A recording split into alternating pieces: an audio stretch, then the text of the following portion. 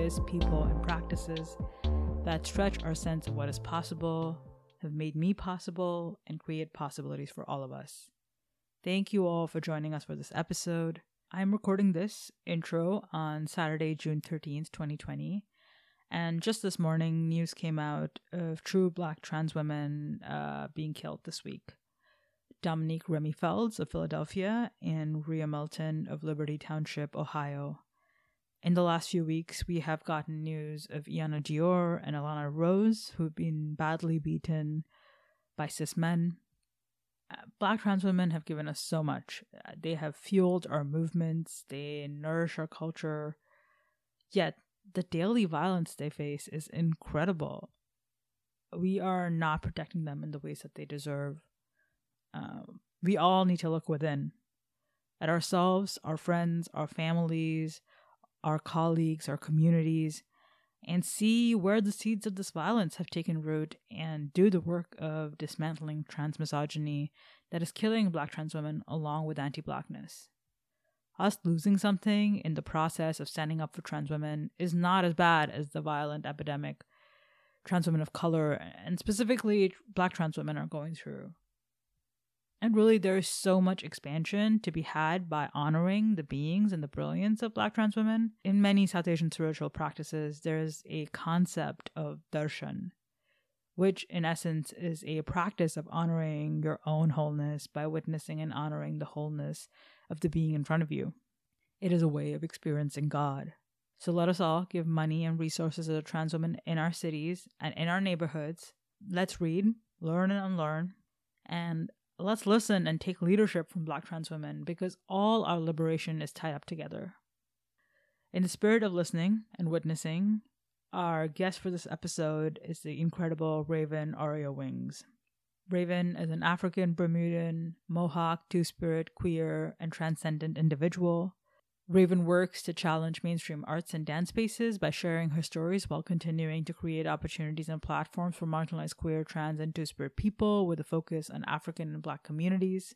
Raven is a co-founder of Ilnana Diversity Dance Company. Ilnana is a queer, multiracial dance company that aims to change the landscape of dance and provide accessible, affirming dance education to queer, trans, and Two-Spirit community.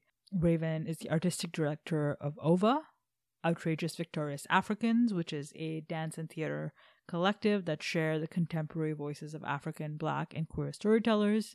Raven is part of Black Lives Matter Toronto Steering Committee and holds a deep commitment to eradicating all forms of anti-Black racism, supporting Black healing, and liberating Black communities. Raven is a magical, generous being, and I am so grateful she took the time to come on our podcast. Before we get to the interview, I want to highlight a couple things. One is that a portion of our Patreon funds will go directly to Raven. So please check out our Patreon page at patreon.com/possibilitiespodcast. And the other thing is that our producer, Kumari, has a weird and amazing hobby. They love to transcribe. It's really because they're passionate about increasing access. So in their free time, they have created transcripts for our episodes this season. You can find them at our Linktree page, which is linktr.ee/possibilitiespodcast. If there are other ways we can make our show more accessible, please let us know. We will do our best to make it happen. So we recorded this interview with Raven in March, not too long after we were all required to shelter in place. It was our first online interview. We were just figuring out the tech and we had some glitches. The sound is a bit different from other episodes, but I trust you'll stick with us because what Raven has to offer in this podcast is so worth it. This was honestly one of my favorite interviews this season. So let's dive into it. Without further ado, here is my conversation with the delectable Raven Aria Wings.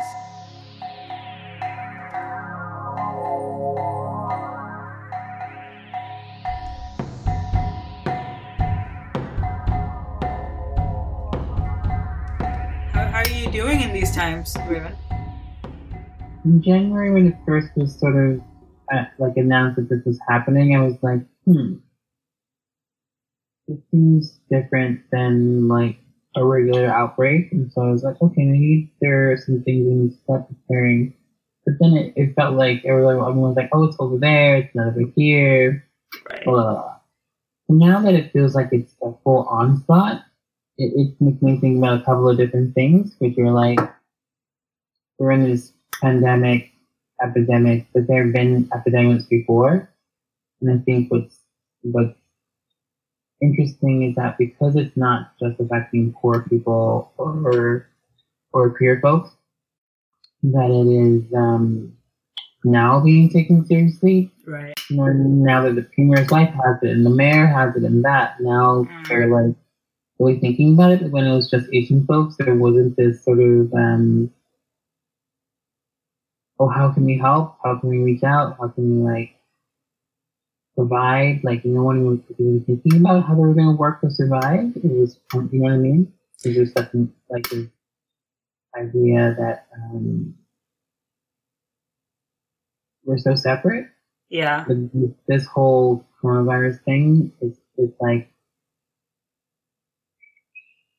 complete opposite of that. We're actually much more connected than people think we are. I mean, those of us who know how big Turtle Island is,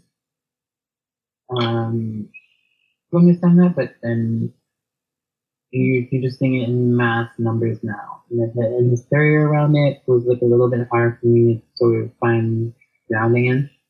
Right. And with BLM, we were working on like creating a fund and putting out who needs help. But then we were like, we're gonna like try and give it to like 40 folks, and then we got like 300 asked, and we're like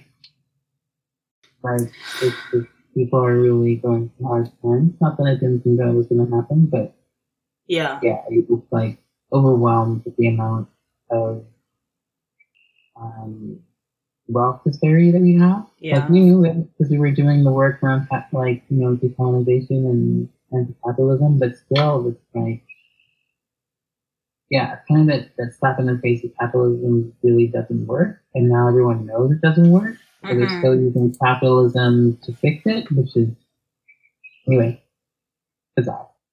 No, that's true. That's true. I mean, it's so funny because people keep referring back to the Spanish flu pandemic, which happened in 19. But there was a pandemic, AIDS crisis, which was also a pandemic. Exactly. But we don't really think about that because we think about it as a queer crisis. Mm-hmm. It shows you that it's not really, and which is not even the AIDS crisis was not just about queer people, but exactly. but just because it was so easy to marginalize it, and because it was about sex, right? Yeah. Anytime sex is involved, you can demonize it. It's not usual. Yeah, I was reading about how like someone was like when you disclose your HIV status versus when you disclose your coronavirus status, what is the difference in responses? Huge difference in how like your there's like this empathy that comes with all other sort of viruses, whether it be cancer or things like that. But then when it comes to like STIs or like anything related to something sexual, then you're automatically, then it's like your fault. And even if it is, like the way that you treat it is like even worse. You know what I mean? I mean, we're humans. We're all full of faults. I mean, that's just who we are, Well, I mean, despite the environment and despite coronavirus and like facing all this uncertainty, I'm really glad to have you on this podcast. I've been really looking forward to it. And I'm excited to have this conversation with you. Okay, cool. I'm gonna get started, and I wanted to kind of, start with the question of, we've known each other a little bit in community for a while. I mean, for me, you're this person I've really looked up to. I see you out in community. You're a dancer, you're a teacher, a mentor, you're an activist. But the first thing I think of when I think of you is that you're someone who really embodies grace. And I mean like a dancer's grace, which you definitely have. I also mean an energetic grace. I mean, that's what it feels like to me. But, we've never had a one-on-one intentional conversation like we're going to have today. And sometimes the right time is in the midst of a global pandemic. That's just the time we have. So to start, I'm going to ask, because I'm wondering, especially because you're a performer, you're seen by others on stages. If there is a distance between the witnessing from afar and how you feel within, I want to know, is grace something you feel connected to? What is your relationship to grace? Wow. It is fascinating that you just asked that question, because I've been thinking about that quite a lot. In relationship to, I just finished reading a book called The Children of Blood and Bone by Tony. I love that book. It's so good. And it just made me think about struggle and how each person deals with trauma. So how Tony dealt with her trauma from seeing, Orlando and Mike Brown and, all the people, just to create this book where she could avenge it. Yeah. But still managed within that avenging, right? To create humanity for the other side. And so I just was thinking about how much care went into that, how much strength it takes to present care outwardly. So grace I feel like grace is something that I was raised with my mother. Like, I feel like a lot of, and maybe a lot of like people of color feel this way, but particularly within my household and some of the other Black households that I know of, that it's similar to how like a lot of Asian folks say saving faith. So Black folks is like our grace is our is the way that we move through hard stuff. Right. It's the sort of mask that we present to the world, or the people that we know. It doesn't necessarily always wear all of the problems and issues and struggles that you're dealing with, like, on your sleeve. I do that in my performance, obviously, but like on a regular basis, it isn't the safest for me to expose my pain. And so I do it with like grace and glamour and whatever else that I throw on top of it. Right. So it's awesome to have that reflected back in me, considering that's what I was working on. Okay. Well, so the gap is not that big. So maybe there is something that's translating. Yeah, right. I'm glad. Awesome. I'm glad to hear that. I mean, and going off what you were saying, you're an artist. You're Black. You're a trans, two-spirit, queer person moving through this world. The act of creation, of self, of creation of your work, is so central to all those identities and all those ways of moving through the world. So what does being a creator mean to you? Well, the first thing that comes to mind when you ask that question is that I go beyond what it means to me. Like, for me, it's quite selfish, actually. Yeah. To be a creator, like, I'm self-centered in the way that I want to feel, in the way that I want to perform and be seen, essentially, right? Mm-hmm. As a performer, my goal is to be seen in the ways that I choose to be. But larger than that, I feel like it's my responsibility. In this pandemic right now, right, artists are coming up with all these, and not just like quote unquote performance artists, but all artists, like food artists, like social media artists, like everyone is, a lot of folks are trying to figure out ways to keep people entertained, to keep people feeling like taken care of, to use their art for what it was intended for like storytelling, for healing, for rejuvenation, for history. And that's what I feel like. I have a tagline called the Black Widow of burlesque. And the reason why I chose that tagline is because I wanted my art to be a reminder of what has already happened. Everything that it takes for queer and trans and non-binary and Black trans women specifically to get on stage or to get out of their bed. All the things that it takes to actually show up in public, and that it is largely seen as fierce in the world, like fierce or whatever, or fly or whatever else I could say. But for me, it's an honoring. I feel like my whole existence is an honoring. Trans women before me, trans folks before me, queer folks before me, Black ancestors and elders. And so that's my art has become something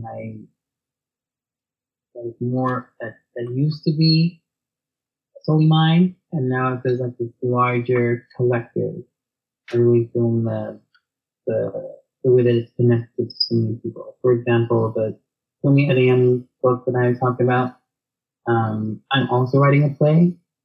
And what was interesting was while I was writing a play about my mother, and while I'm writing a play about her, I was like, oh, there's a deity that's coming to me, like Orisha Oya, who's coming to me, and I'm working and writing with her, right? And then reading that book, it was like the lead protagonist's mother is Oya. Like it's like it was just very like, very interesting how this sort of renaissance, this queer and trans renaissance that's happening right now, where we're more visible, where we're in control of our narratives, even your own podcast, like things like these ways of communicating that weren't possible 20, 30 years ago. Yeah. Are now vehicles for us to actually connect and share with each other. Yeah. And creation as connection to your people and your ancestors is such a powerful way of moving with it, and keeping that alive. Totally.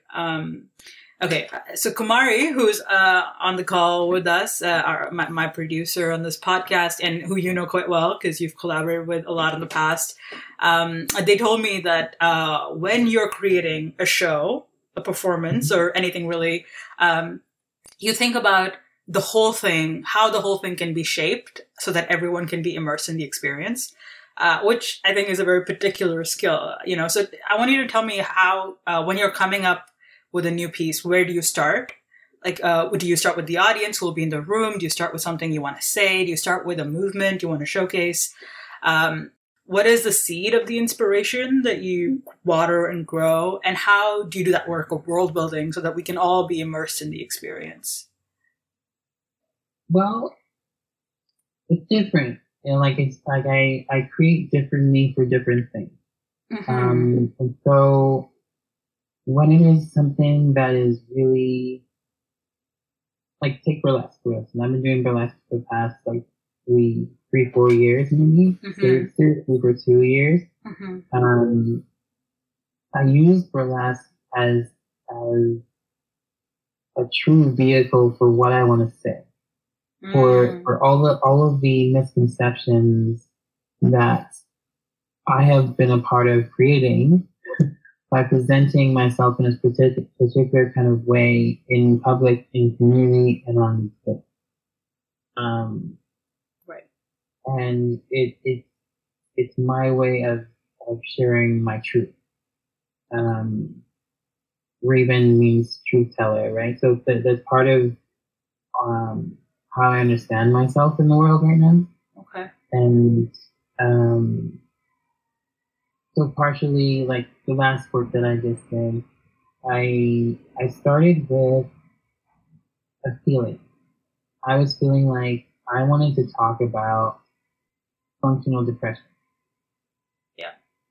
And how, and what that can actually look like. And I think that I actually live a lot of my life that way. Relatable.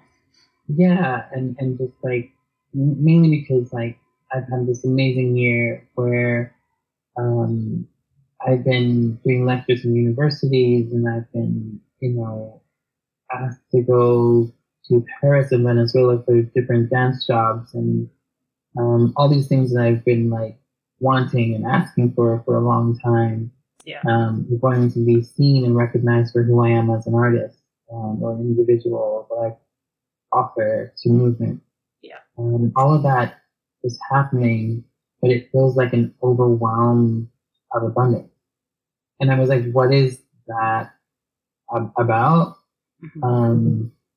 And so that was really where the idea came from. It was like, what is this I have everything that I was asking for, right? But I still have this ache and this desire, this sorrow that isn't quite dried yet. And so the piece was really about working through that pain and that truth for myself. Grief. And so I started with that as a feeling. And so then I knew that I wasn't going to create a work that I was trying to make visually stunning. I really wanted it to be as honest as possible. So I formed it for the Right to Dance Intensive program, which is a program created by Orlando Diversity Dance Company that Kumar was also a part of growing and feeding, and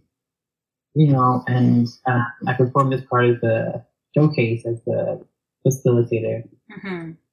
And I wanted to offer the participants in the program an option of not having to show perfection or to be done with anything in order to share it.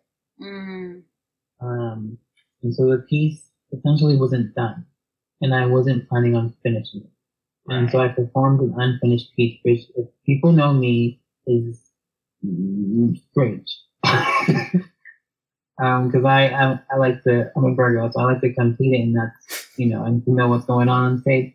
But for this one, it was like, I just want the energy of the song, the words of the song, the energy of the audience to tell me where this is going to go. Right. And so that's how I brought in the audience. It was after I had figured out, this is what I wanted to talk about. These are the groups that were actually going to see it. It does change what I perform with the audience, because I don't think that everyone deserves my story. Yeah. But queer and trans folks, definitely, I can share my story. It's a bit different. And so that's one example of one way that I've crafted a work. And I feel like the works that I feel most strongest about are the ones that I let go of what it looks like. And that's so interesting for a dancer. Yeah. The only reason that I know what it looks like is because people tell me after. And so when I performed the piece, my whole thing was like, I'm going to go real method on it, and I'm just going to perform in whatever I'm wearing that day. Right. So I'm not going to try and come up with a costume or some elaborate something to distract from all the things. I'm just going to get on stage and do it like I'm doing it.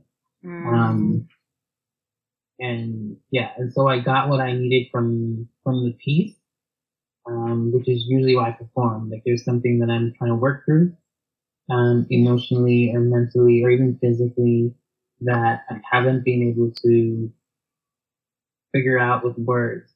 I'm a sound and movement healer, and so some things are best expressed that way, and then I have this understanding once they're performed in front of an audience. This is right. Then I'm like, oh, now I know what this thing is. Okay, now let me work on it and figure it out. That's beautiful that you allow yourself that freedom to not know everything to start, to kind of explore, to get to know it as it becomes. One of my mottos is just like, I want to be as brave and as bold as Mariah Carey. You know how Mariah Carey moves to the world in a way that everyone knows that she is doing the leap, but everyone's okay with it. Yes, she is. Because she's actually not apologizing for it. Yeah. And I realize there's so much of my life that I apologize for. Wow. You know, you get up on stage and you dance with brilliant work. You're like, oh, I'm sorry that you have to watch me do this great work. Like, even so when it's great, you're still apologizing. And so I'm trying to invoke the divas. Yeah. In this phase of my creation. Yeah. Oh God, that's so true. I mean, yeah, as an art, as like people to stop apologizing and just, I'm doing the least and that's all I'm going to be doing. And you're welcome. Mm-hmm. You're going to be grateful. I mean, that's great. That's great. I want to, cause you touched on some of these things, as you were answering. I wanted to ask about, Il Na Na, which, is a dance company that you co-founded with Xiang, which is named after a Foxy Brown song, right? Yeah. Great name. It seems to me that Il Na Na is like a portal of sorts. Like there's this outside world where there's like mainstream world of dance with all of its complications and messy dynamics and hierarchies and all of that.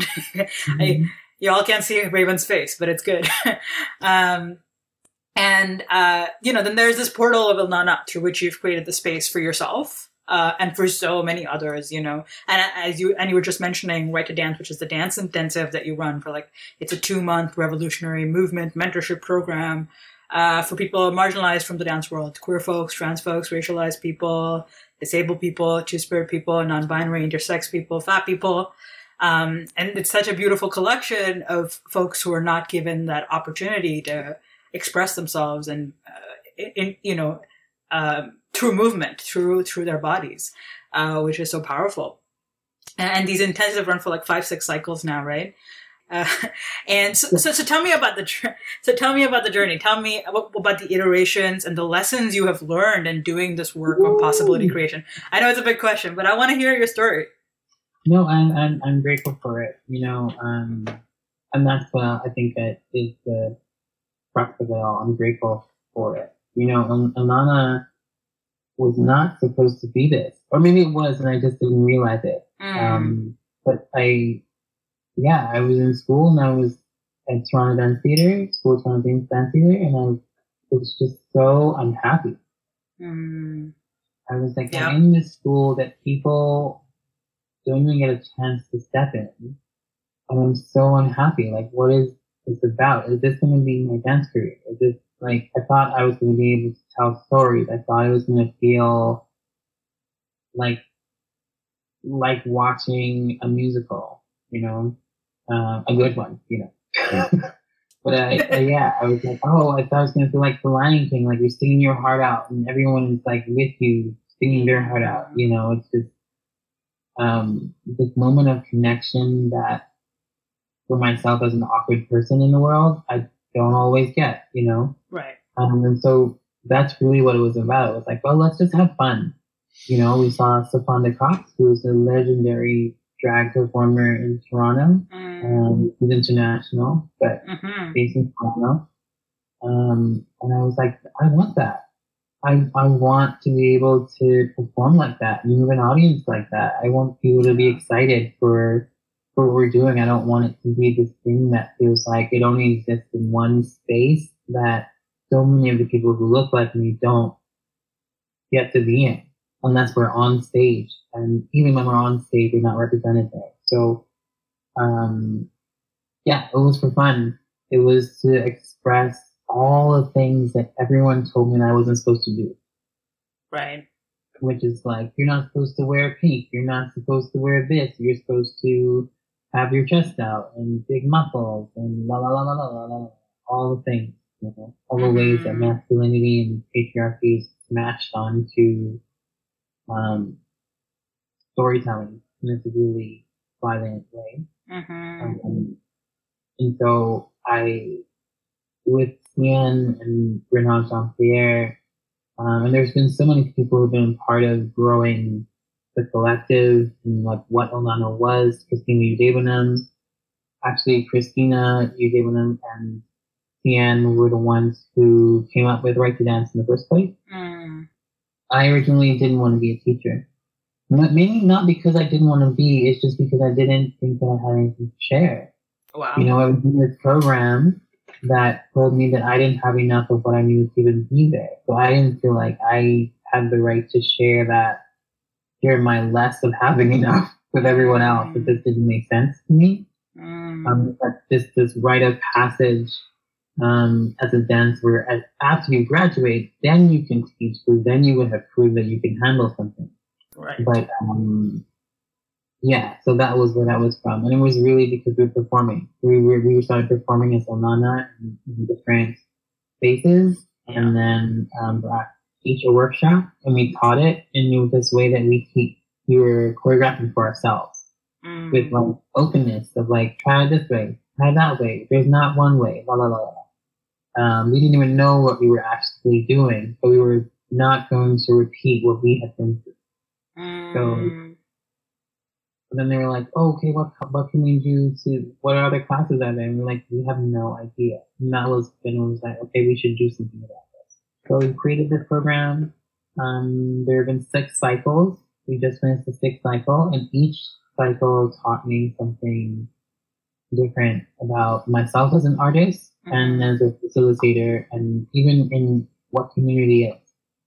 Coming from Bermuda and living in between Bermuda and Atlanta, community wasn't something that I ever really looked for, to be honest. I was like, I'm an individual in the world, I'm gonna make it on my own, la la la la. Right. So I wasn't really like, oh, I'm looking for community to hold me or to this. That wasn't really the way that I came into it. I came into it as a performer, and so I never really engaged with it in that way. So right then, the first cycle was exciting. It was like nothing I had experienced before, because I was sitting with folks who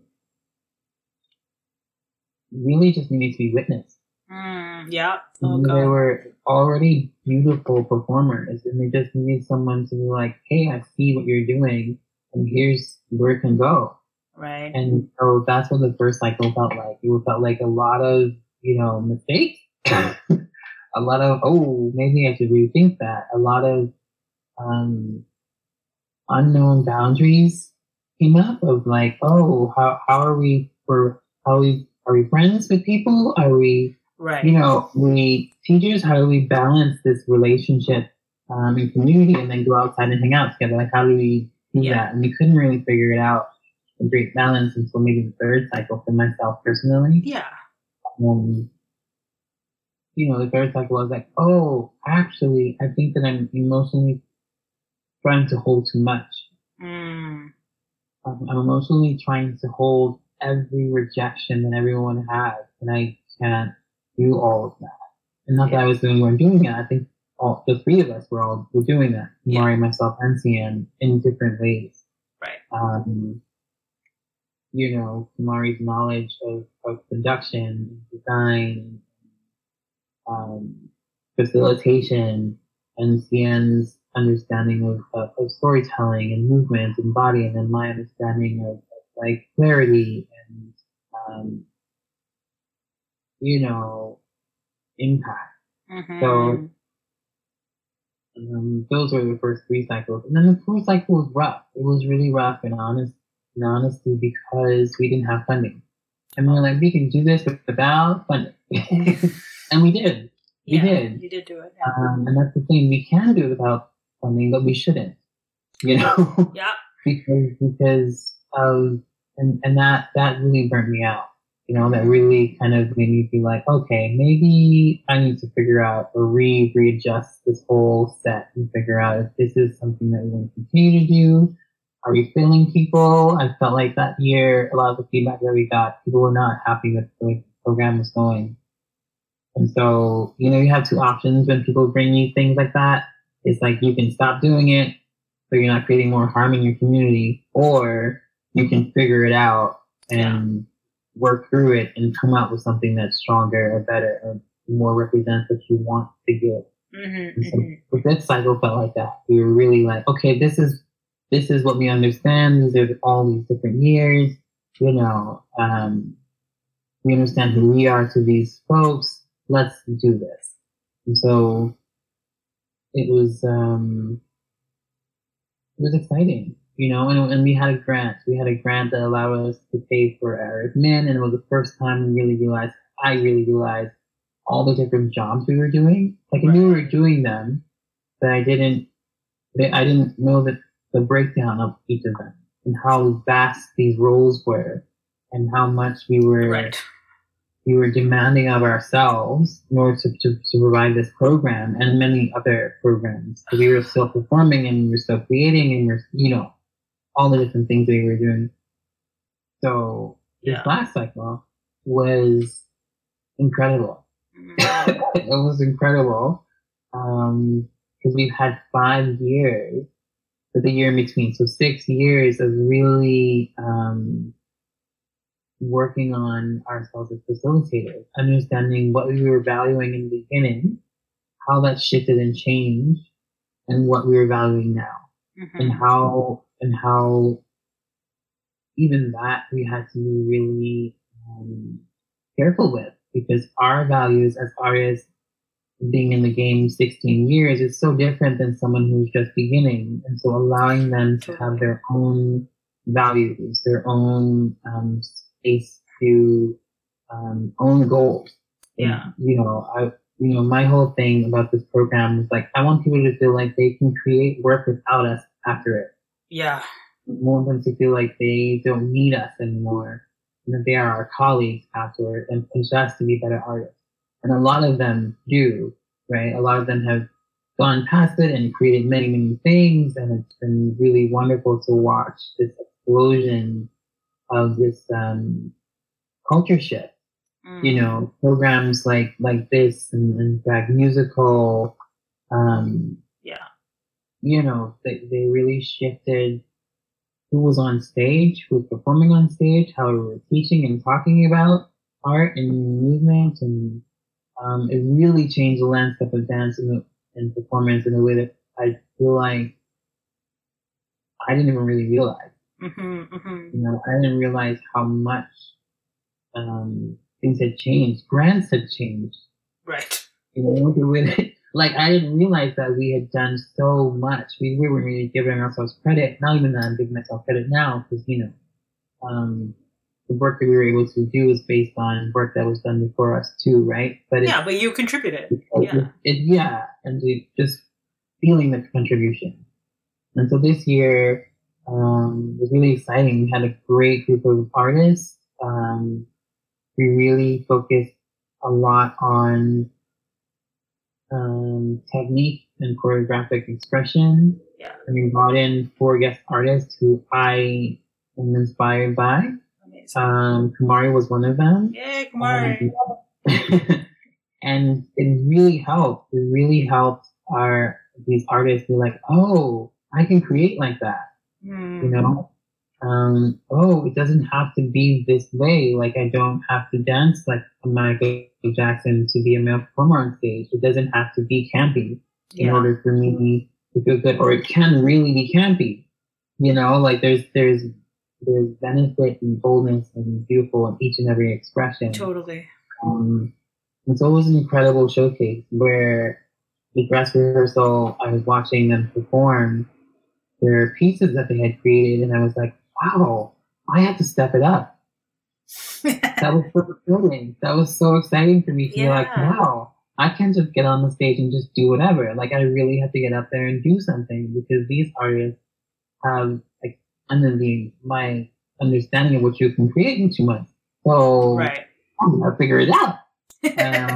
Which is what I wanted, you know? I want all of us to push each other in all those kinds of ways. And so, the program has just been life-changing in my understanding of who I am as a person and performance, and all the bull crap that I had in my mind about what it was supposed to look like in the beginning. Right. There's so much in that story that, I mean, I think, first of all, I think that art school sucks for all queers. Queer people of color, I don't know if you should go to art school. It's just, it's a hard time. And then, but what I loved most about the story is this moment of crisis, which is the 4th cycle, where really things kind of broke down. Things, you know, you took on too much.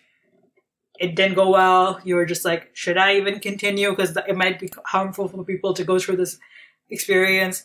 And you took that and you transformed it, which is something, and you took the feedback in. Like, you know, you didn't like I think there's a third way to react to it, which is like, tell everyone who's wrong to shut the fuck up. I'm still doing what I'm doing. Because that also goes on. You know, there's like a defensiveness that can go on. Sometimes I did feel like that. To be honest. Let's be honest. I'm grateful. Anyway. Yeah. I mean, it's true. Because I think sometimes people just can't see the effort you're putting in. And that's just not something they're able to understand without a grant. Yeah. Well, I think that there was pressure, right? There was a pressure because we had done it 3 times already. The people were in the community were seeing the benefits of it. They were seeing these relationships formed through the program and came expecting to have that experience without actually doing the work to have that experience. And so, you know, my job isn't to make people be friends. My job is to create a program where you feel like you're getting what you want.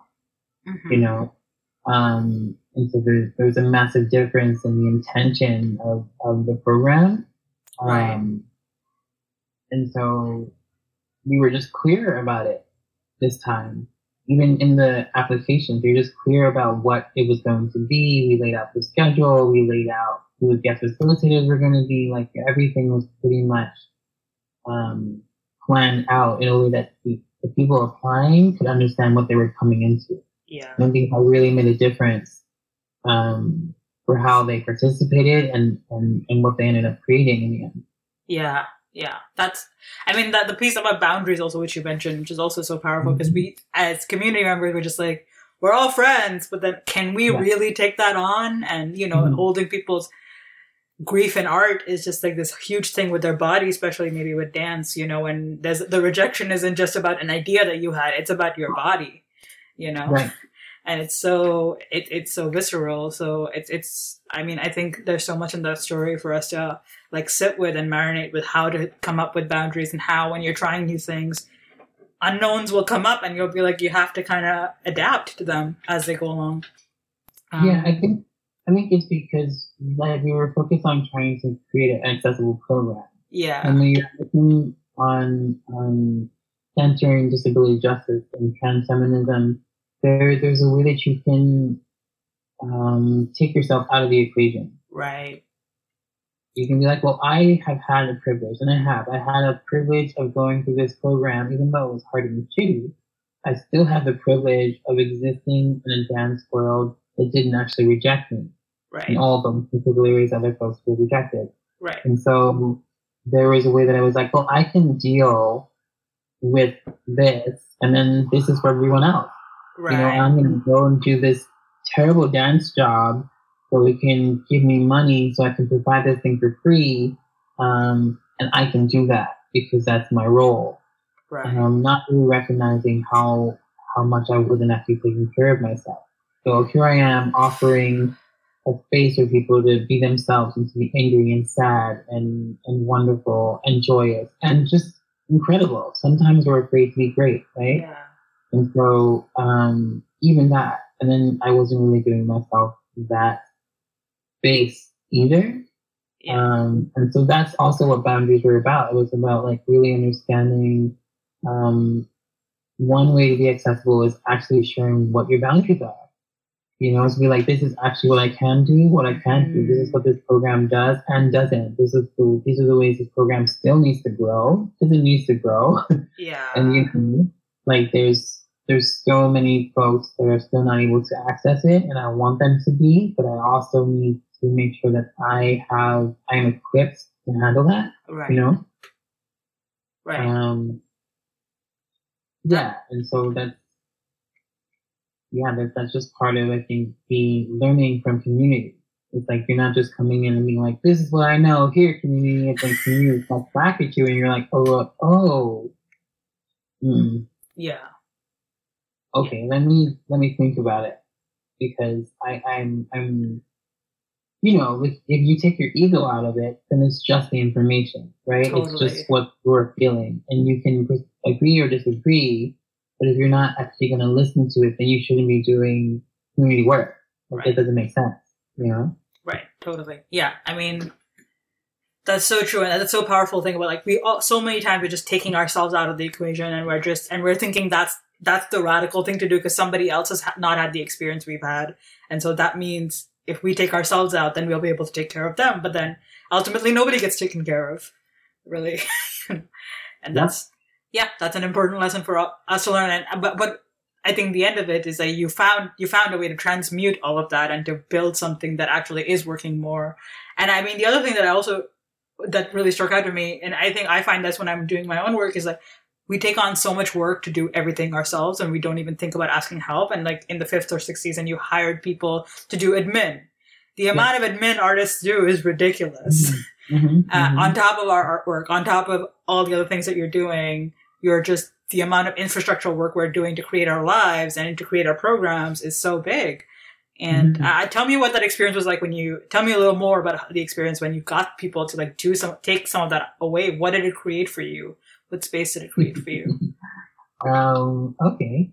Well, last year we hired one person onto the core team of Write the Dance Project, Kamika, who came in, and that was really great. It was a real learning experience in terms of what the roles actually were and the culture that we had set up. And when I say we, I mean me, Kumari, and Tian had a way that we related to each other.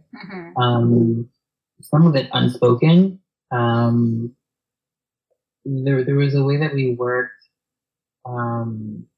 that worked and also didn't work in some ways.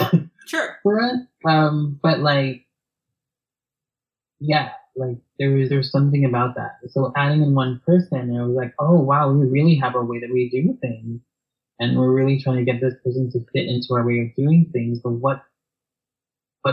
what does it look like for everyone to have their own agency?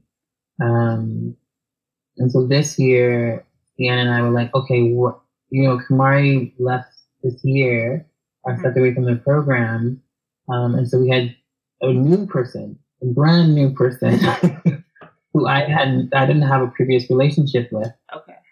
Who came into the program, and Onan has largely been that. It's been like friends and family and artists and those people who come in, right? And so bringing in someone new who was part of the community in some ways, was really difficult. It was very difficult. And it's not because they are difficult. It was just really difficult because we hired 2 extra folks. So there was 5 of us. Instead of the 3, instead of the 4, now there's 5 individuals who we have to sort of understand and create a dynamic with while we're doing this program that's really fast. And it's like, 2 months feels like a long time, but it's also really not. Right. And there's a lot that needs to be done within that time period. And then there was a lot of learning for me around the things that I assumed. Totally. When you're hiring someone, you're putting this weird position, right? So because for me, and not just me as an individual, I didn't necessarily have the skills to do what we were doing. Okay. Like, I had to learn those skills on the job. It's right. Like learning how to fly an airplane while you're flying an airplane.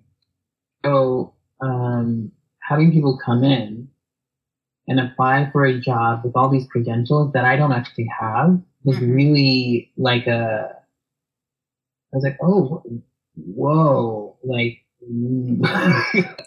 yeah. I don't even have all these particular skills. What am I asking for? What does this even mean? Yeah. In hindsight, there are questions that I have now that had I known and asked before, I think situations would have happened differently throughout the time. Miscommunications, how often we talk to each other. Because, when it was Kumari, Sian, and I'd be like, oh, come on, we're doing this thing tomorrow, because we were also rehearsing. We were around each other almost every single day. Right. It's different than 5 individuals who have different schedules and have different artistic practices. So when you're like, oh, hey, y'all, someone's like, actually, it's my day off. I'm working on something else. And you're like, oh, right. New boundaries. Yeah. And that was great. It's always great to receive like new ways of working and understand sort of the way that you're used to working isn't necessarily doesn't have to be the way that it has to go. Right. And so I'm not gonna lie, it was very difficult, very stressful. Right. Very difficult, and in terms of like knowing what my role was anymore. Right. You know, I was like, I'm not trying to tell you what to do in your job, but this is what we've done. But what does that mean? Like, what am I saying? Right. I'm trying to tell you what you're to do with the job. And so it was just like a lot of like real like self-reflection. And so moving into this next cycle, when we have another cycle coming up, there's so many ways that I will move very, very differently around the artists that we're bringing into this year. Wow. I mean, like, fascinating. Totally. I mean, that's like the thing of like scaling up and having more, letting go of the things that you used to do, you know, and allowing for new things to happen because you no longer have to do those things, which means they're going to be done differently. And then, letting that unfold. And I'm fascinated because I'm like, this is actually these are the nitty gritty things about like creation work and about continuing to do creation work that we look over. We don't talk about enough about how we need to constantly be changing also with the work.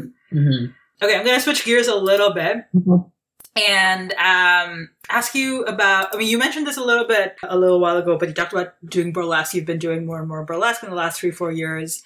And I wanted you to talk to me a little more about that. You know, you said that it's where you tell your truth. You use that stage to tell your truth. You know, and burlesque is a form that's about embodying like a sensuality and a sexuality really in this overt way. It's taking up space and being visible in a particular way. So tell me about what burlesque has taught you and what your relationship to is, and also what it has taught you about desire and consent. You know. Interesting that you said that, because as you were asking that question, I was going to say, okay, cool. I didn't understand what burlesque was. Not in this way that I was like, oh, it doesn't mean anything. I just didn't. It didn't enter my space of thinking about, oh, that's an avenue that I can utilize to become a better storyteller. So it was actually a conversation that I had with Kumari, actually. Okay. Around burlesque. And Kumari said something that was, I'm paraphrasing in a way. Burlesque is one of the most consensual art forms. You got to tell the audience exactly what you want from them. Like how you want them to intake you, how you want them to, what you show and what you don't show. Like you actually have a choice. Yeah.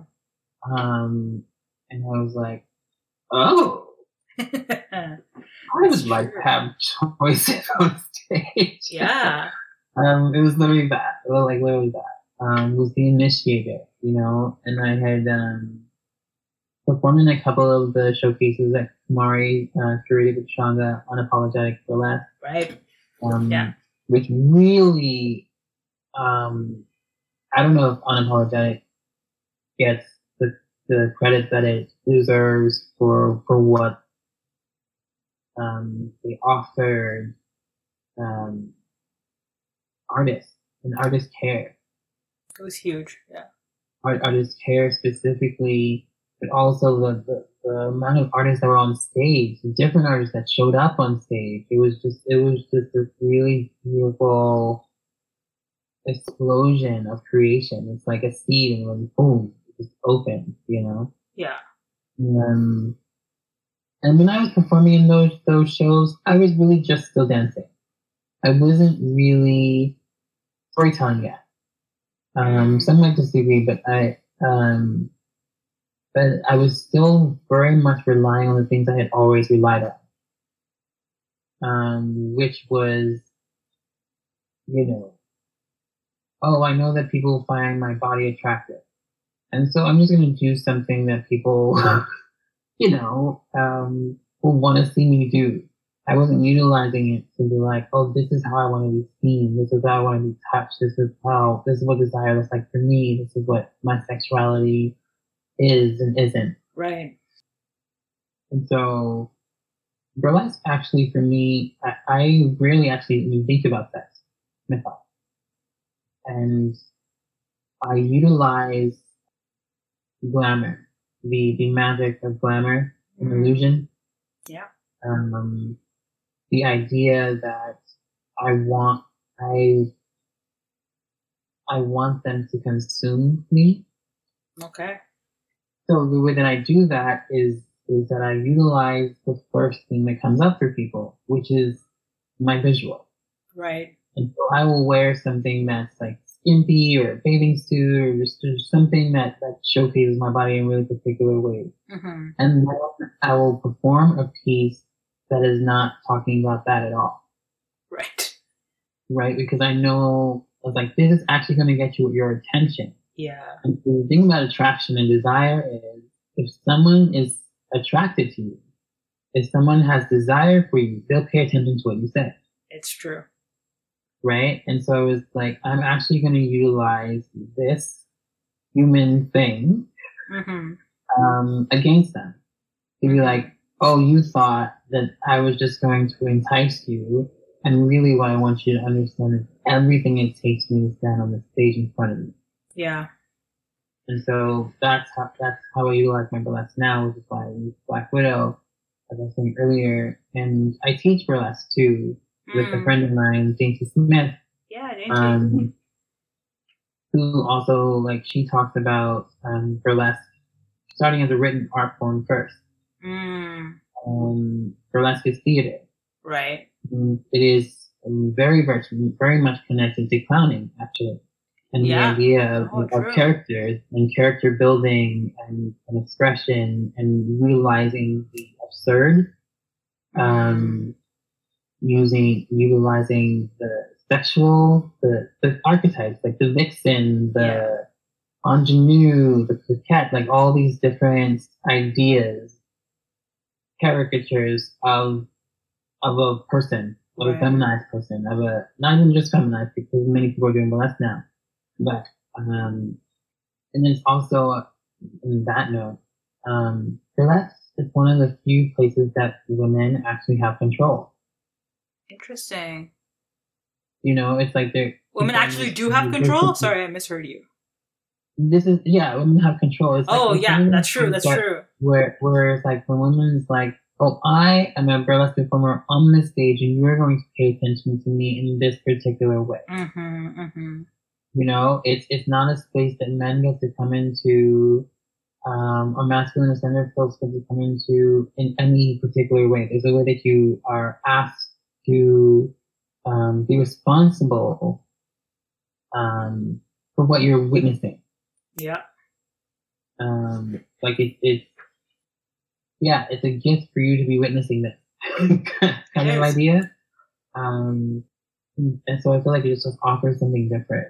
To me, and because it's this open art form where I can express theater, that's definitely how I utilize it. It's one of my favorite things to actually do right now, is to perform burlesque and to watch people come into utilizing their own desires, and sensuality and sexuality, their own mind, their own creativity, to create new avenues and ways to walk through the world.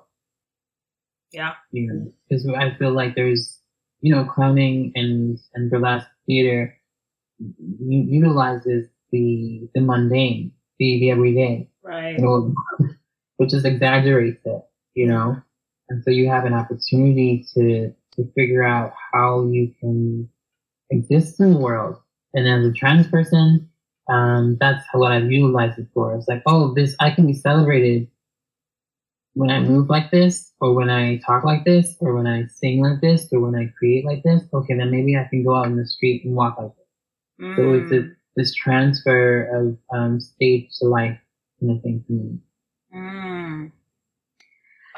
I want to ask about that because I think you were saying that you'll wear outfits that you want people to feel are skimpy outfits, or sexual outfits that you feel both for yourself and for the audience. But then what does it feel like to actually walk in the subway after you've had a burlesque performance? Like what is safety and protection, what safety and protection do you feel like you have access to? And what safety and protection do you crave? Wow. Actually, because I'm a very spirit-led creator at the moment, anyway, it's this portal jump and opening for me. Mm-hmm. I don't actually get on the subway after I perform burlesque. Okay. I would utilize like a taxi or an Uber or something. Okay. Just so that I can stay within my own energy. Okay. Yeah, that's fair. Because performing on stage for me, I believe it's kind of like having sex in public. Yeah. With yourself, and everyone in the audience knows how you see yourself. Right. You know, I talk to my students all the time about other artists all the time about how you enter a stage and how you leave a stage, and how an audience actually reacts to that thing. Like everything on stage is on purpose. Right. And so if you do this amazing performance, and then once everyone's clapped and you drop your shoulders as you're walking off the stage, everyone sees how you actually feel about yourself. Yeah. Right? And so everything is exposed about you. Even the things that you didn't plan on exposing are exposed about you. Mm-hmm. And so, for me, I definitely like use an Uber or travel home with friends, just a different way to move. What it offers me is confidence. Right. And so it's this confidence and self-validation in what I'm meant to do. Right. It's kind of like when I perform burlesque, when I perform burlesque, I feel like I have, those moments where you're like, I am meant to be right here, right now doing this. Oh, yeah. That's what it feels like for me. And so it's this self-validation of my offerings. Mm-hmm. What I have to offer, and then what I should choose to share. Mm-hmm. So that helps. I mean, I don't actually feel like there is safety for me. Okay. Out there. Yeah. And I mean, I've been grappling through this for years, trying to figure out how I love people, mm-hmm. love community, and the social aspect of people. And I haven't quite figured that out yet. For years I called myself the clown. And that was even before I started doing burlesque. But the reason why is because I felt like I was this highly visible person, and this highly visible person who, I'm not going to say nobody because I have wonderful people in my life. Yeah. But the people weren't really thinking about what was underneath it, like what was behind that. Yeah, like when people like laugh at me on the streetcar, they don't think that they're the sixth person to do that to me that day. Right. That's not like what's going through their mind. They're having this reaction to me, and I understand myself now doing a lot of spirit work. Mm-hmm. I present something of an existential threat to people. A lot of queer non-binary people do, because we're not supposed to exist this way. Like, no one is supposed to look like me and move through the world like me and be as confident as I am. Right.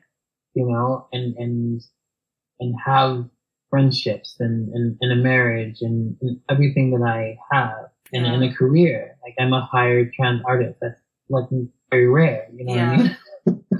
Yeah.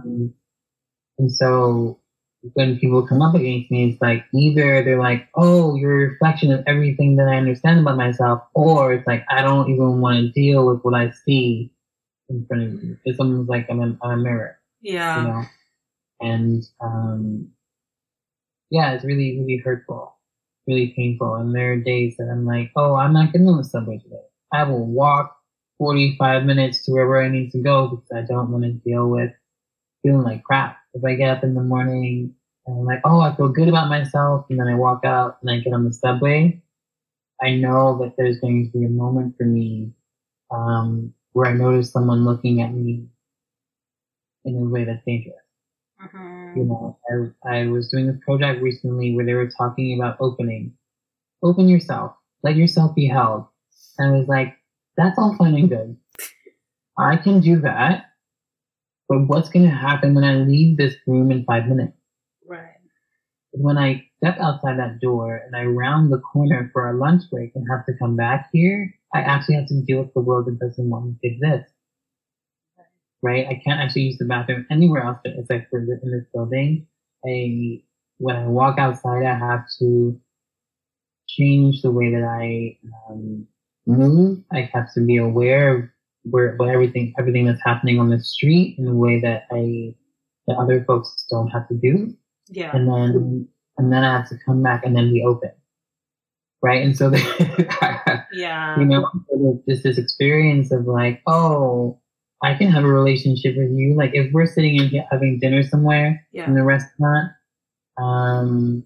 I can be fully engaged with you, having this conversation with you, but I can't allow myself to only be focused there. I really have to be thinking about the exit and the person behind you, and if they hear my voice, how they respond to it. You know, I just had a talk at York University, and they were like, "You're so brave. How are you so brave?" And I was like, "No, I'm just here." Right. I would actually love to be soft for 3 years. Is that possible for me to move to the world soft? Yeah. You know what I mean? And it's like, not really. And they're like, what do you mean? I was like, well, for example, if I actually wanted to use the bathroom, which I've had to do for a half an hour, where would I go? And the whole room was like, It's like, so you invited me here, but not really. Yeah. Right? And so if I can't use the bathroom, how am I supposed to be here? Like, it doesn't actually make sense. And then the bathroom is just it's big, but it's a small, thing of the larger issue. Yeah, it's a digestible form, but it's yeah. It was just giving them an example that they could sort of picture in that moment. Yeah. And so that's what I feel like. But I also understand that, like, I am lucky too. You know, there's a lot of people who never got to live the way that I'm living. Sure. And who suffer in more extreme ways than I do. And so, you know, when I realized that I was trans, I was sitting in an auditorium watching Laverne Cox speak with Kumari and CN, and we were there for a competition. I wasn't even paying attention. I was like, I'm just black, whatever, blah, blah, blah. I didn't really care. And so we're sitting there, and then it starts, and then she goes, I'm an African-American trans woman. And I was like, my whole body, like, felt like it was inflamed. Not in a bad way, but I was just like, what is going on? And I knew in that moment my entire life would be different. Wow. Right? And so, because I was like, here she is in front of all of us sharing her story, and there was like 400 plus people in here wanting to hear this black woman's story. Yeah. I was like, okay, yes. Then I was thinking about the ways that we were told that we couldn't engage with her, like no physical contact or those particular things. You can only do photos on stage in this particular area during this particular amount of time, because she doesn't have a life where she could actually allow people to just be any way. Yeah. Right?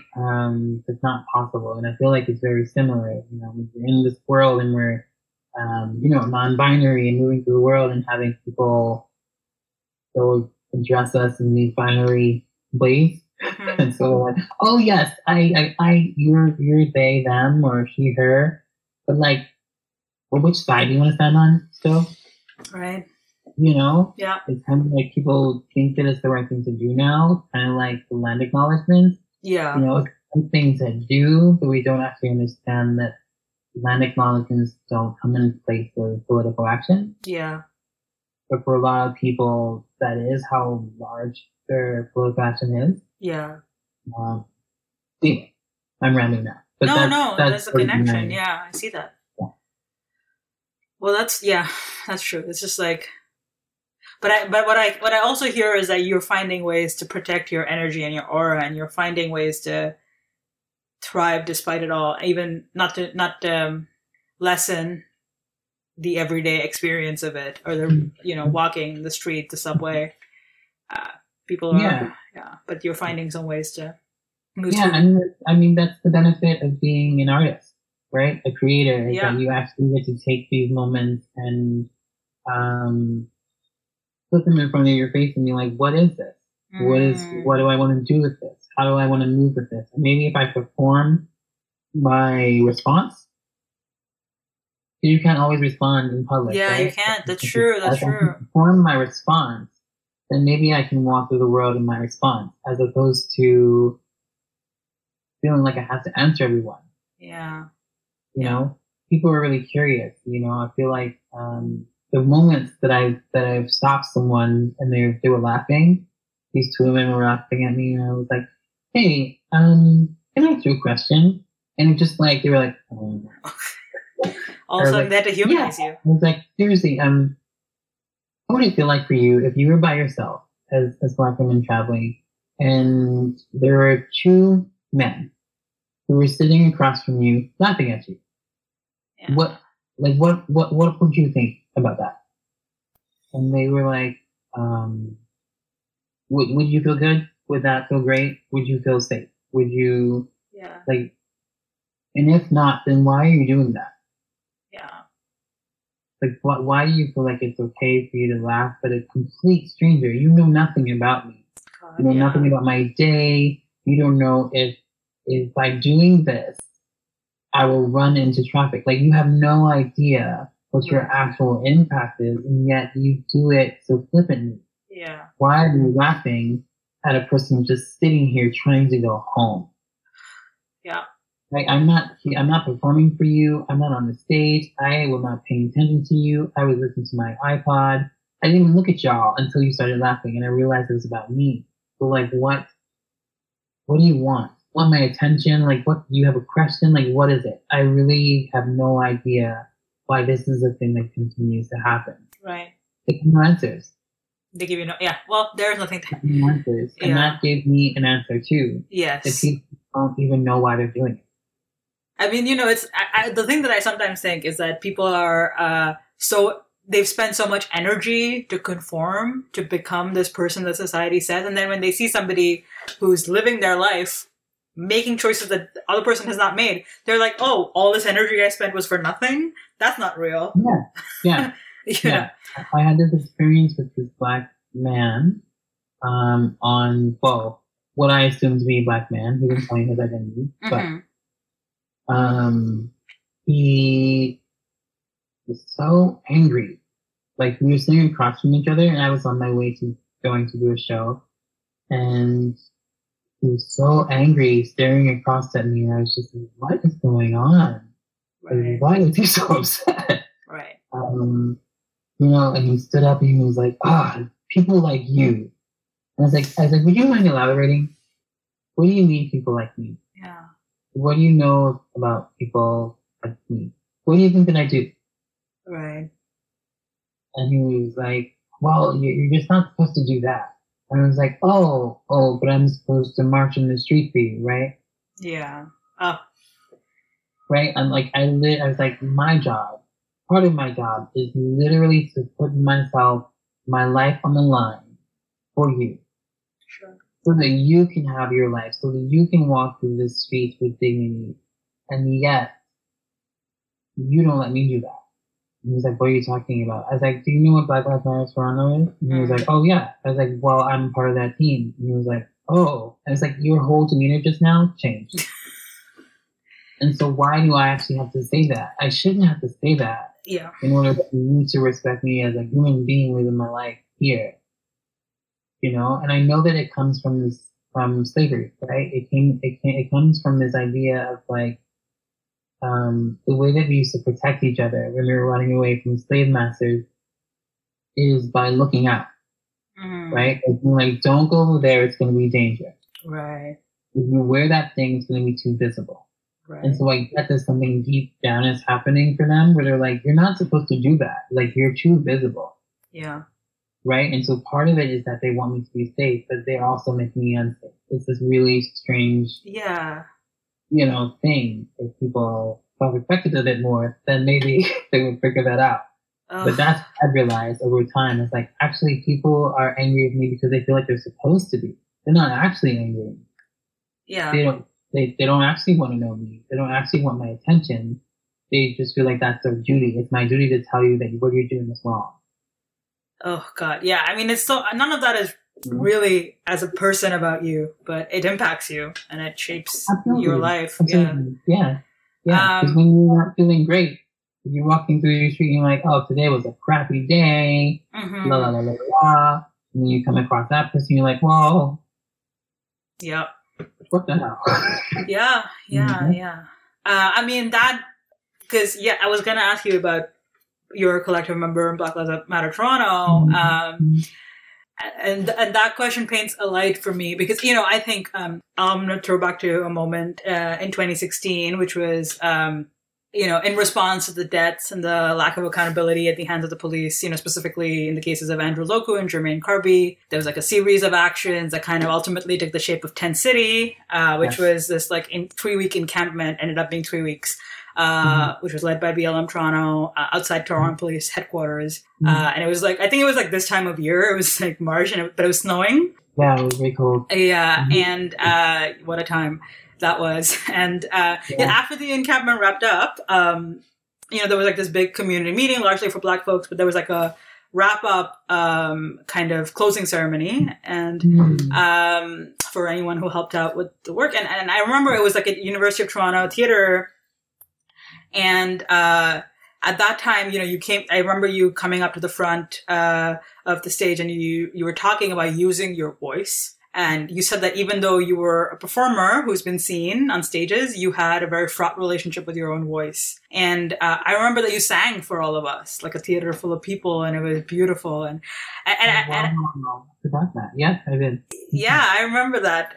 And so tell me about the trajectory of your relationship to your voice and what inspired that moment of claiming your voice. Wow. Okay.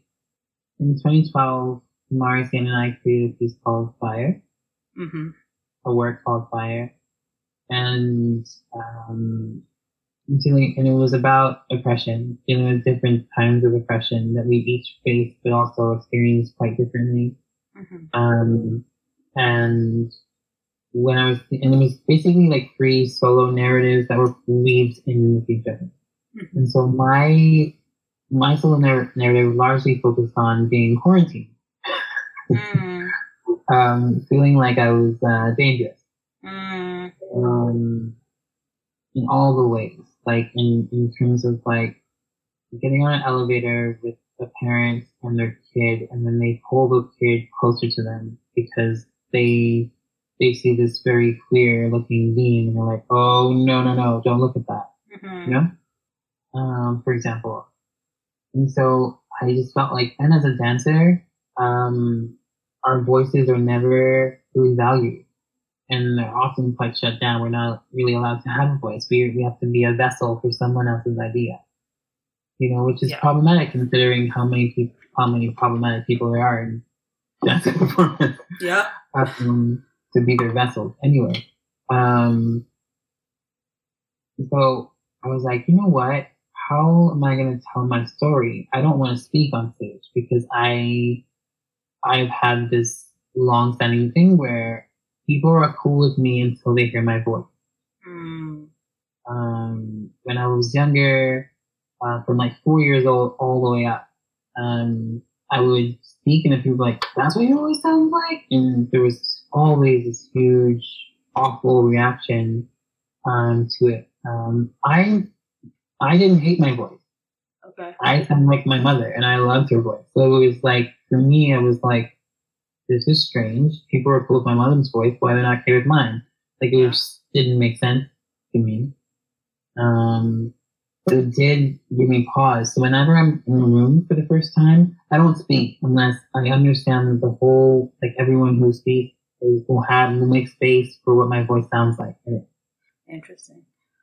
And so that's why I sang, because I've always wanted to do musicals and I've always wanted to perform that way. And I actually felt more comfortable singing than speaking. And if I sang somebody else's song, they wouldn't have to say my own words. Right. And so in that work, even though if I was doing a self-narrative, I used all the words from other artists, other female artists. And so that process actually forced me to figure out my relationship to my voice, how I felt about it, what the way that I was self-hating around it too. But it was BLM actually. Joining BLM TO forced me to figure out how to speak publicly, clearly within 20 seconds. Right. Right? It's like, so I'm like, oh, I have to get my point across to you in 30 seconds. I'm a radio person, so I like to talk in like these loopy loop circles. Yeah. But in terms of that work, like I really have to get quicker with my response. And not just quicker with my response, but figure out a way to relay information to people so they would get it. And so I was asked to do a keynote for a high school student. Okay.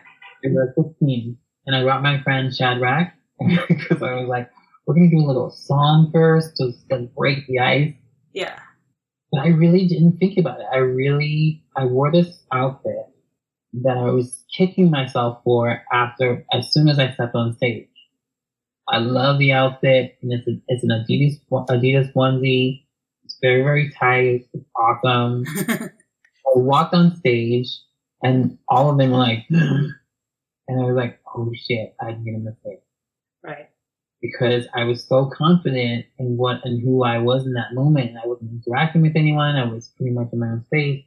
That I was like, oh, I forgot that I'm around kids right. who have been fed all these different narratives, so that maybe they won't even unlearn in their lifetime. Hopefully, a lot of them will. Right. But it's different in high school. So when I started speaking, giggle. And I was like, so I noticed that you find me funny. I noticed that the sight of me makes you laugh. Which tells me something about that you have the capacity to actually be empathetic. So I'm not actually here to talk about myself. I'm not actually here for you to like me. I'm not interested in any of that. I'm actually here to tell you about Black Lives Matter Toronto and why we exist. Wow. Right? And we exist at a time that I wish we didn't have to. Right. I was like, how many of you are 12? No one answered no one picked. I was like, 13, 14, some hands. I was like, okay, 14-year-olds, 15-year-olds. Okay, imagine this. Imagine you're on your way to a grocery store. I basically shared what happens to Trayvon Martin as if it were all of them. Right. And I was like, this is why I'm here. And so your laughter to me is not necessarily wrong, but it's insensitive after you know why I'm here, right? Right. And so maybe the next time someone comes in front of you who you don't understand, you'll wait to hear what they have to say first. Right. Maybe you will allow them to share with you. And then afterwards, everyone came up to me. They wanted to take photos. It was a whole situation. You know what I mean? So, speaking at universities and all these things that I never actually thought I was going to do, because I skipped the university route. Right. But then I'm talking to criminology classes and I'm like, what am I doing in here? But anyway. They need it. Yeah. But that's what it is. Like I was like, oh, I know what I want to say. I'm pretty good at articulating myself. I just didn't have a lot of confidence in it. You know? And so it was building that. So largely due to my relationship with BLM is why I've gotten better at accepting my voice. I'm also training with Shy Wisdom, my vocal coach. Wow. Yeah. He's an artist here in Toronto. R&B, soul, great. Amazing. And in our second session, I was like, oh, I want to explore my range. And then she was like, oh, well, that means you're actually going to have to sing louder. And I was like, oh, no. I have a soft voice. And she was like, no, I think your voice is pretty loud. I think you don't use it the way you could. But in order to hit the note that you want to hit, you're going to have to sing louder. I was like, Okay. So each week has been pushing me to sing with a person who is like, I don't know, right in front of me. Right. You know, in a basement in her grandfather's barbershop. But it's like, I was like, wow, there's so much about my voice that I've like compressed and compacted into this digestible thing. Mm-hmm. And so like, yeah, I'm doing the work of my voice now with like singing and speaking more and doing that. And podcasts and things like that. Yes. I'm so grateful because, you know, what I hear, and there's a connection to our first question, which is what I heard, especially in that interview with, when you were talking to those kids in the high school, was that you treated a situation that was hard with so much grace that it transformed everybody, you know, that it transformed their response to you and they transformed the moment. That maybe, you know, you led with your grace, which is, I think, just so powerful sometimes. I have a few more, I mean, shifting gears a little bit. One thing you and I share is that we both lost a parent, our moms. And that's kind of a huge moment in a person's life. You know, it's, of course, the sharpness of grief ebbs and flows, but it's transformative. It shapes you. How has grief shaped you? Ooh. We're diving deep. I'm good with that. I'm a Virgo. Let's do it. But I just passed the 6th year anniversary of my mom, which felt weird, really, really hard. Because for me, it doesn't feel like 6 years. Right. You know, like time changed for me. Yeah. With that, like I felt like I wanted the world to stop and it didn't. Yeah. You know, I still had to show up for work. Like I still had to pay rent. Like I still had to be a partner and a friend to people. And I was just like, my, you know, this is not the same. And not everybody has the same relationship to their mothers. Yeah. Right? You know, other caregivers. But, you know, I didn't even realize how much I depended on her. And not depending on her in a way of like to live, but it was like everything that I was doing before she passed away, performance-wise, was a conversation with her, and I didn't realize it. Yeah. I didn't realize I was literally having a conversation with my mother that entire time about the things that I wanted to be, the things that I wanted to do, the things that I was told I was not supposed to be, do, shame and guilt and hurt and betrayal and all those things that happens in a relationship like that. I was so sad. I'm still sad. Yeah. I think every day I have a moment where I'm like, where's my mom? Yeah. You know, and you know the hardest moments are actually when I have things to celebrate. Yeah. You know, when it's like, oh, I just did this thing, like I got this job to go to Paris. Like, what? Like, I wish I could just call my mom and be like, hey, this happened today, but I can't do that in the same way. Like, I have a spiritual relationship with my mother that's really beautiful. But I miss not being able to do that. You know, there are all these movies that are coming out. And this sounds, whatever. We watched a lot of movies together growing up. And I was like, oh, I wish I could have talked about Black Panther with her. Right.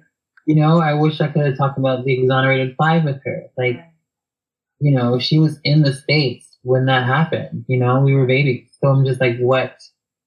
These conversations that I don't get to have in these particular ways, they bring like massive amounts of grief. Like I've always described my days or my life past my mom passing away as like a kind of like a birthday cake.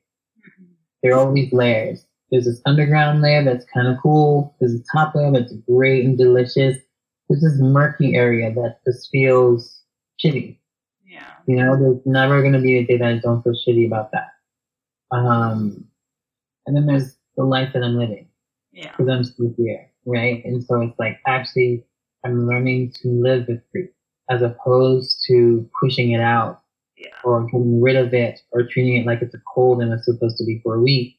Right. Because what I realized that I didn't have skills to do with grief. Like, I don't feel like in society we're even taught how to hold each other in grief. And you grieve in public? Like, is it okay for me to show up to a thing and be really fucking sad? Like, people don't feel like that's a possibility, And so, and because of who I believe that I was in the community, like I have this particular kind of status, like I couldn't show up completely shattered. Even though that's what I felt like. And so what grief has taught me, it's like, I say this often, like grief is the price of love. Yeah. It's just the gift of it. It's like I'm grateful that I miss her. Not everybody does miss their parents like that, I'm grateful that I have memories and photos and she gave me so much life lessons that I'm still understanding now. Right. Moving 35. Grief has taught me about friends, relationships, like value. Right. I lost my mom, and then a year after, I lost my best friend. And wow. Yeah, and they're different because my best friend was one of my everydays. And right. And it was like, what is going on with my life? So it was pretty rough, like and honestly, like I don't even feel like I've gone into that grief at all. At all. Wow. Yeah. I feel like that's sort of maybe the next phase of my life, figuring out that space and that friendship grief. It reminds me of right now, the pandemic we're going through right now. How like people who are dying, literally. Yeah. And our first world brattiness of toilet paper and hand sanitizer. You know what I mean? It's like, I get that there's a real thing, but I'm like, where was this outrage when the people of Palestine were like, we can't go to school? Like, I don't understand how. Yeah. You know what I mean? It's like this has been happening. What happened to the Ebola crisis in Africa? Like, there's this way that now that white folks are affected too, I'll just say it. Like, now that that's a thing, now it's a pandemic. Now we got to figure out. Now everyone stays home. Now everybody's got to figure out how to send money to folks. And I'm not against any of those things. I'm doing those things, but it's just like the value of life becomes more apparent after grief. Yeah. You're just like, oh, I'm not dealing with that shit no more. I'm not doing it. I feel you. You're like really clear with your energy too. That's a benefit. I'm like, oh, I'm not doing this. I'm not doing that.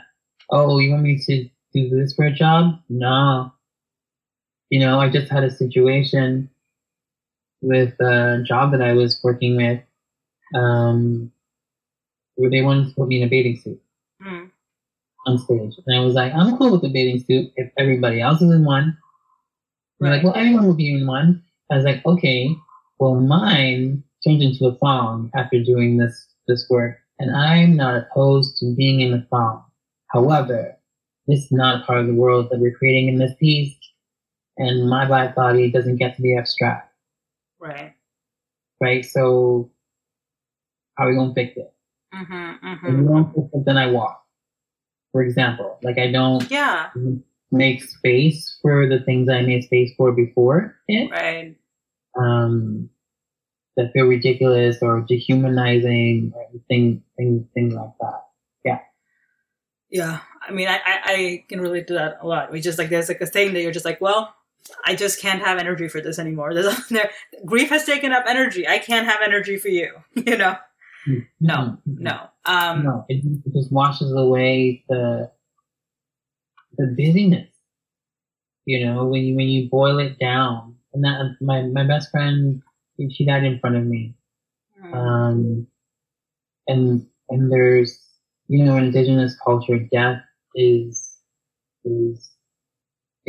also a beautiful thing. It's also something that is a gift. And so when you're on your death bed and the people who are surrounding you are a reflection of the life you live, you know, and so sitting there with my friend and seeing the people who were around her bedside, I was like, that's it. Like I'm focusing on this career thing or this thing, but really it's my relationships that I value. You know, it's my friendship relationship. I don't care if we're not working on this project together anymore. Whatever. Yeah. We don't, I mean, it's like there's more clarity around the people that I want to make sure they're okay. Yeah. You know, check in with them and all that kind of stuff. So yeah. Yeah. I don't know if I answered the question. Right.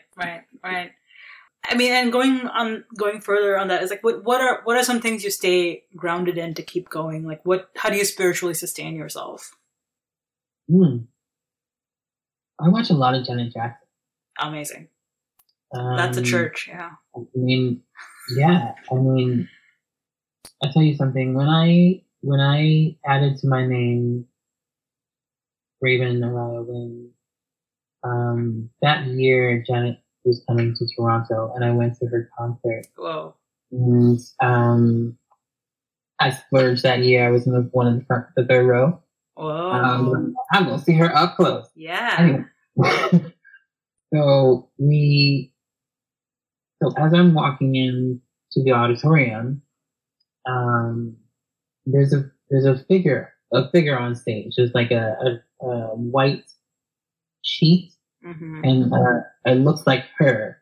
It looks like an image of her, but I thought it was a photo. And so we're walking in, and it's like exactly when the concert said it would start. And so we're walking in, and I was like, oh, that looks like Janet. That's like a really good photo, like a really good image. Right. And the sheet lifts, and it's literally her. Whoa. And then afterwards, it's like black birds flew everywhere in the, because she had all these screens everywhere. Right. It was like the eagle that turned into all these ravens. Oh, wow. Wow. You're connected. And I was just like, well, shoot. I did that just for you. Yeah. So I feel like there's this definite connection that I have with her, and that's what I do. Like I look to the people who inspire me, the Angela Bassett's, the, you know, Chumi Adeyemi's, you know, even people in my community, like Kumari, like people who have and do spark creation in life and offering. Yeah. There's so many ways to keep myself fulfilled and sustained. I'm singing now, which is really helpful. It's like I'm writing an album, that too. Amazing. Oh, whoa, amazing. But part of that is sound healing. Yeah. And focusing on how to, I don't know, clear myself out a little bit. I want a lot of clarity. I'm moving into 36 this year. Whoa. And, yeah, I'm excited about it. Like, I'm ready for this next stage of my life, moving into the 40s and who I will be. And so I'm really just preparing myself for the abundance. You know, I've been asking for a long time in scarcity for what I wanted. Right. Like, oh, I want money. Oh, I want this. Oh, I want this. All in my scarcity. And I got it all. Just like I asked for it. Right. And that's why I felt like this like onslaught of like, all this abundance. It was like, well, that's how you asked for it. They were just going to throw it at you. Right. Yeah.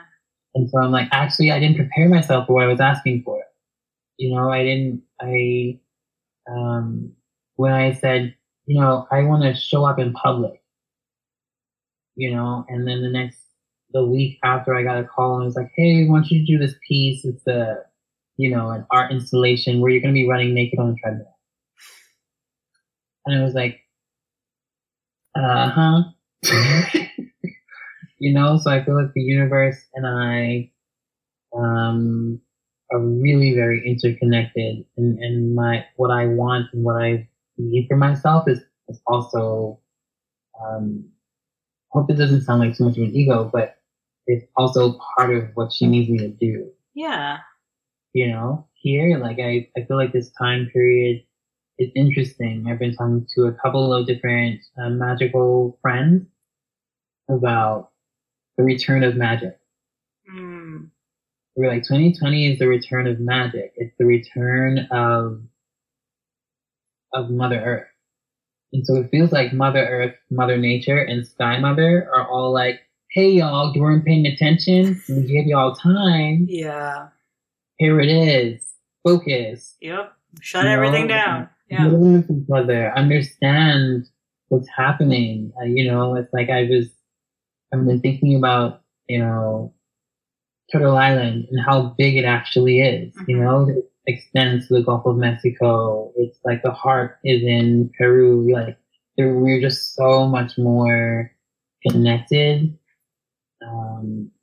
even in landmass. And so how do we remember that after this is over? That's what I'm interested in. After this is over and you realize that capitalism doesn't work. The universal income is important, and that Andrew Yang wasn't an idiot for putting that out there for the presidential election. I'm just saying, you know, that now everyone is like, well, what are we going to do? And the government actually has enough money to take care of every person in this country. They do, yeah. Actually, you know what I mean? Like, just don't. I mean, like, well, why don't you? I mean, like, and what are all your weapons doing? Are they helping? Right. No, they're not. They're helping your cause because that's how capitalism works. Yeah. Right? Capitalism works because you always understand that there's something more you can have. Yeah.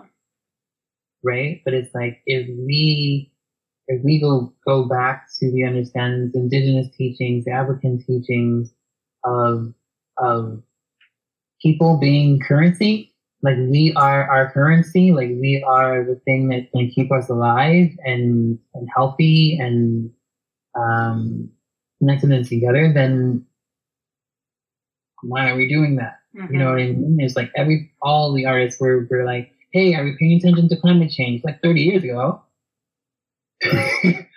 You know what I mean? Yeah. And now when this epic pandemic comes, then they're like, okay, now it's time to wash your hands. Now it's time to think about the ways we're interacting with each other. Now let's shut down this. And it's like, y'all, you wait until this moment, and then people have to die because of your ridiculousness, you know? Yeah. Because your inability to actually change and understand that money isn't real. It's so not real. Yeah. You know, it's like, what do you mean? Like, money actually isn't real. and so the way that we hold it, the way we place value on it and ourselves based on whether we have it or not, whether or not we make enough of it or not, whether or not we give enough to society to be important enough to influence how policies come into place, thinking a lot about that, thinking about the judges who I've met with in the past couple of years who were doing reviews of the Indigenous women, missing Indigenous women, and they're like, so what do we do? How do we do it? And it's like, you have more power than me. Mm-hmm. You can actually do something about it. You can actually make a difference. And maybe it's because we're people of color, right? That there's this, we understand how to dream. We know that, it's the power we have to hold on to. We had to create our science fiction in order for us to actually live here now. Yeah. So anyway, I don't know. We went somewhere else, but I'm just, that's all a thing. That's all a thread that connects. Okay, I know it's been a while. It's been a long conversation, but I'm going to wrap it up with this last question. Okay. What is a question that you've been waiting to ask, but don't really get asked? Like, what do you want to express into the world? Oh, wow. It's a question I've been waiting to ask. You've asked it already. I did. Before we started. I think that when people in the world appear strong, people don't check on them as much. Right. People like when you're like, oh, that's my strong friend. I'm going to check on all the other people first and then get to the strong friend. And so strong friend, not to say that I'm stronger than anyone else, but just viewed that way. Yeah. It's very rare to get like, are you okay? Like, how are you doing? Like, what do you need? What is, just like, as an artist, the truth is, my whole goal is for people to recognize my humanity. Yeah. And, but it's bizarre because the more popular I become, and it's weird to be popular for BLM because that's not why I'm doing it, but anyway. It's counterintuitive. But the more popular we become, the harder it is actually to have that. Right. But yeah, I think that's it. I feel like, when in this time period, I'm just recognizing what I offer to folks, and also what they offer to me, and then what they don't. Right. So there's a lot of clarity, So yeah, that first question you asked me, like, how are you doing right now, is pretty much what never really gets asked to me. Been doing like interviews or talks or like not in the way that people actually want to know how I'm doing. Right. Yeah, people say, oh, how are you? But they don't. They're like, hey, how you doing? And they keep walking. They're not actually interested in like what that is, Right. And so yeah, like right now, to answer that question, how am I doing? I was going to ask anyway if you didn't answer it. I am kind of terrified and hopeful. And part of it is like I'm hopeful because I'm seeing all the ways that artists help save the world. We say it a lot, but we don't actually. But the acknowledgement of it isn't always there. Right. This is capitalistic, but we're not given what the basketball players are given for their entertainment. Yeah, it's true. Like yesterday, I was looking at Facebook, and it is devastating to look through. And I was just like, oh my goodness, like, yes, I want the information. Yes, I want the news, but it's overwhelming, And then I saw, Kumari is doing a Facebook Live. And I was like, what? And then I was watching Kumari cook for a while. And then I was like, there are all these other Facebook Lives, people cooking, people dancing with their brooms, families doing like TikToks or whatever, people like Catherine Hernandez is doing story time for kids, and I was like, this is beautiful. Yeah. You know, and I hate that it came to this, to sort of, for that to be highlighted this way. Yeah. But I really appreciate everything that everyone is doing in order to, like, keep everyone, like, motivated and okay and seen and entertained. Yeah, so that's sort of, you know, we're not treated that well, artists. Yeah. Or when we say to our parents, like, this is what I'm going to do, it's not always so awesome. Yeah. Yes. But at a time like this, it's like the value of it is actually more seen. And so I hope that you know, this is over soon.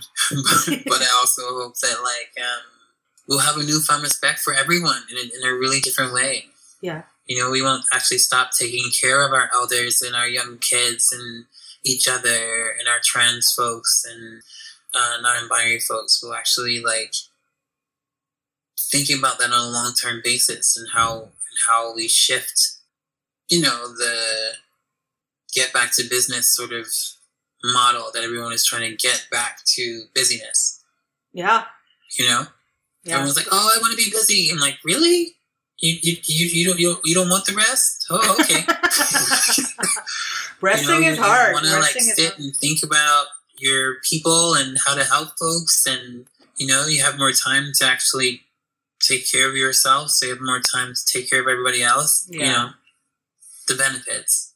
You'd get to sleep, you know? What if you got to sleep a little? Yeah. I mean, I am well slept. Yeah. I'm like, okay, now what? But we don't get that opportunity to reset. Yeah. Right. Yeah. You know? And then it's like one of those things where it's just like, wow, I didn't even realize how tired I was. Right. I kind of knew, but I didn't really know. Right. I mean, I can sleep for 24 hours and still need sleep?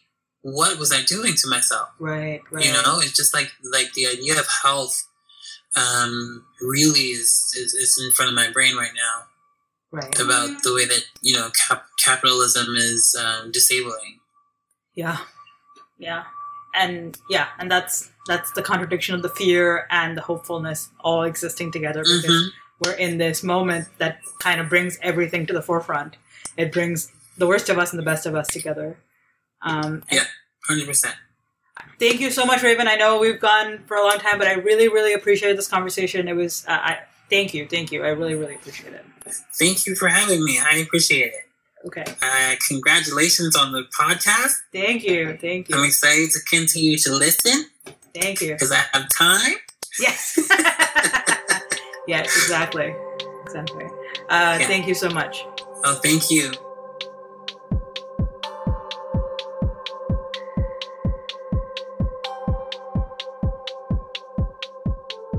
That was our guest, Raven Aria Wings. I want to once again thank Raven for her grace, brilliance, and generous offering. The music in this episode is by incredible Toronto bands Pantayo and Lal. Please check out their albums on Bandcamp. You can follow us on Instagram at Possibilities Podcast. As I mentioned in the opening, we have a Patreon page. It's called patreon.com/possibilitiespodcast. We are an independent podcast, and your support at whatever level is possible for you would be hugely impactful for us. And also, as mentioned in the opening, a portion of our funds will go directly to Raven. This episode was edited by Mari Ramsavak, and it was produced by Komari Giles. I am your host, Umang Antarik Sagar. Thank you so much for listening. I'm really grateful for your time.